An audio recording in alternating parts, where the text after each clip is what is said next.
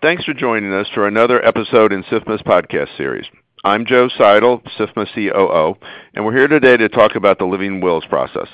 The Dodd-Frank Act requires large financial institutions to submit resolution plans. Firms are required to describe capital and liquidity resources that would be available in resolution and to provide a roadmap for an orderly resolution without taxpayer support.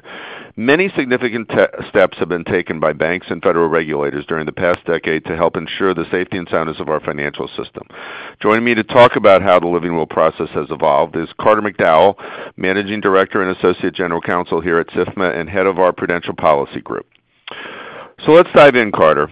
This week, the Federal Reserve found no deficiencies in the 2019 resolution plans of the largest U.S. headquartered banks.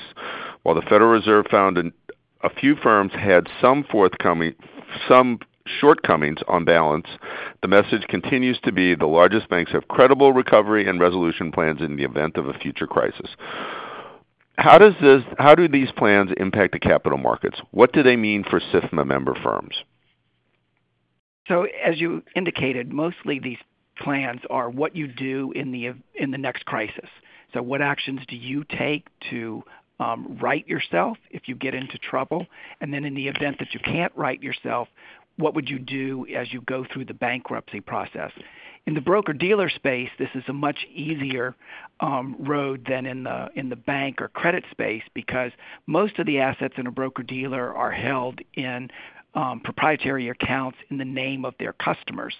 And so it's the customers that would be subject to any increase or decrease in value of the assets that are in their account. Where this really gets important for our firms is how this living wills process integrates with what else is happening in the regulatory space and the supervisory space, specifically CCAR and stress testing.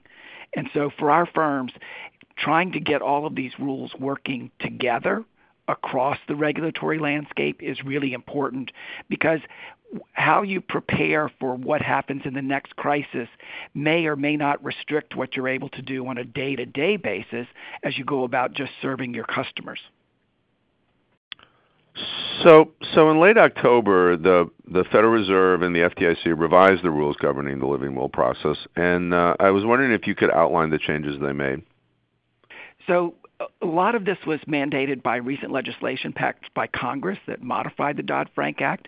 And the biggest change for the firms was it made the filing of these living wills a more periodic process. Over the last decade, they've been filing these plans annually, and as they've become more regularized, the Federal Reserve realized that there wasn't much change that was taking place from year to year. And so for the largest firms, they've put them on a 4-year cycle where you file substantive plans every 4 years, and in the intervening 2 years, you file updated summaries or a shortened version of the plan. For domestic SIFIs, those below the global systemically important threshold, so the next tier of banks, they're on a 6-year cycle as opposed to the 4. And then for those that don't pose any sort of systemic risk to the system, the regulators exempted them from this requirement, so they reduced the regulatory burden there. This is a natural evolution of the process here. No one thought that this was even something that needed to be done before the last crisis. And so this is something that firms have only been doing for about 10 years. And as they've gotten better and the regulators have gotten more comfortable, they've been amenable to these changes so that there's less frequency in the filing of these plans, since they don't really change that much from year to year. So could they make more changes to make these the plans more meaningful, particularly in areas where SIFMA firms are impacted? So one of the things, we did a report back in August on looking at the stress testing and the CCAR process and sort of the negative impact that it's having on market making and capital markets activities generally. It would be nice to see this living wills process more integrated into what is happening in the stress testing process. The Fed has been wrestling with this issue in something called its stress capital buffer proposal, which is still pending and open. There are calls for that or reports that it may be reopened.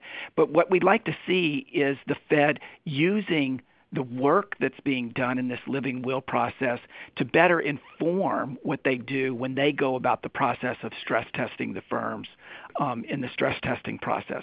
It would also be useful, I think, in the supervisory process for them to see how the firms themselves think they would go about managing risks, since they are in the risk management business in some ways together with the regulators.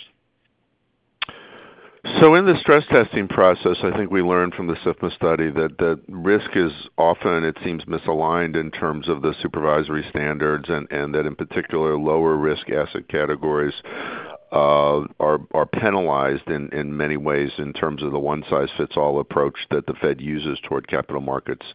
Do we see that sort of same type of theme sort of taken through in the resolution situation with these living wills in terms of how they weight various asset categories and the recovery rates and patterns of them?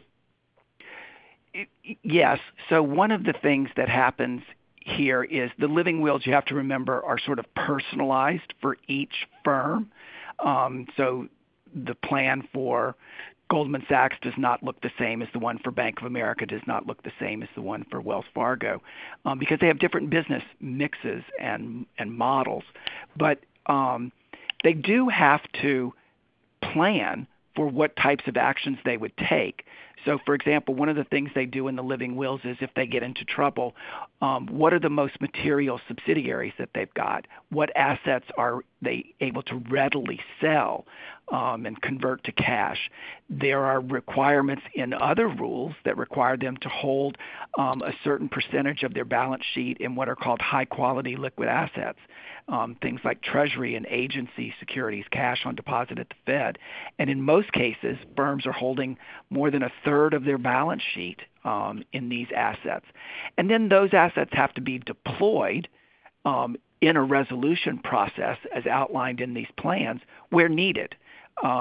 Hopefully, firms are not going to get into trouble throughout their organization. It's going to be focused in one segment or asset class, as it was in the last crisis, where it was primarily driven by what was happening in the residential real estate market.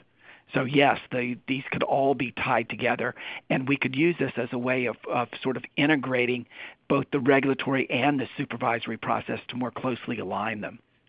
Mm-hmm. You know, SIFMA has done a lot of work in related to the resolution of a broker dealer, of a standalone broker dealer, and I think SIFMA published this year a playbook in terms of how to resolve a broker dealer in some type of insolvency situation. And work very closely with the SEC to come up with that. How are broker dealers sort of considered in the resolution process, given their mark to market and the highly liquid nature of their assets? Are they given different treatment, special treatment? Are those things considered in the living will process? What's your kind of thoughts on that? So broker dealers are very different from banks. I mean, think about a bank. It basically takes deposits and it makes loans. So in a sense, the customers of the bank are lending the bank their deposits, and then the bank is lending those out as loans to borrowers who then have to repay the bank and ultimately the depositors who are making those funds available. In the case of a broker-dealer, it's much simpler.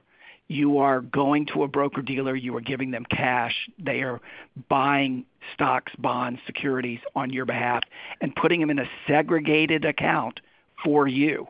So that, and then all of those assets under SEC rules have to be marked to market on a daily basis.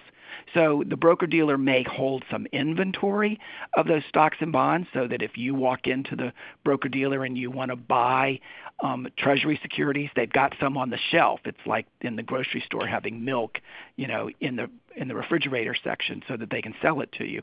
But most of the assets that are in the broker-dealer are actually owned in segregated accounts for their customers and marked to market. And so there's just really not the same sort of credit exposure in a broker-dealer that there is on the banking side of the business. And so on the broker side, it's much more of a liquidity issue that you have to be worried about.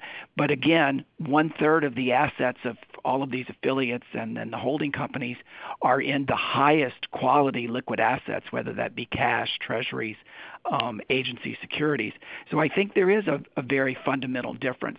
Part of the problem that we see, though, is that the Fed doesn't recognize that difference. I think the SEC and certainly the CFTC do, but we're trying to educate the Fed here a little bit more about how broker-dealers really are in some ways safer and sounder than what's happening on the credit side of the house. Yes, no, mark-to-market really is a very, very powerful tool that I'm not sure is fully appreciated in the whole supervisory process on the bank side. Before we close, do other countries have similar requirements, and how do these plans get used when U.S. firms operate outside of the United States?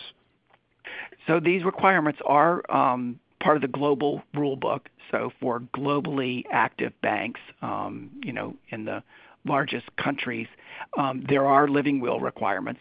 And in fact, there are different chapters of the living wills. So for example, for U.S. headquartered firms that have a large operation in London or Tokyo or Frankfurt, they would have subchapters that deal with how they would deal with their affiliates. Likewise, big foreign banks that are operating in New York or somewhere else in the United States, they have wills that cover the entire group, and then they would also have plans for what they would do to resolve their U.S. operations. And in fact, these plans are being filed not only with the Federal Reserve, but with the regulators in those countries.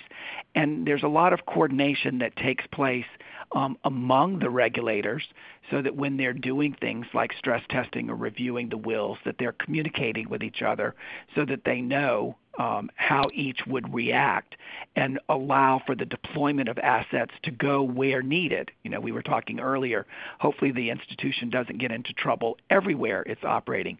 In addition to like the last time where it happened in residential real estate, it's possible that you could have a downturn in one region of the world or one region of a country, and so you'd need to deploy resources there to shore it up and hopefully get the firm into a more stable and sound footing.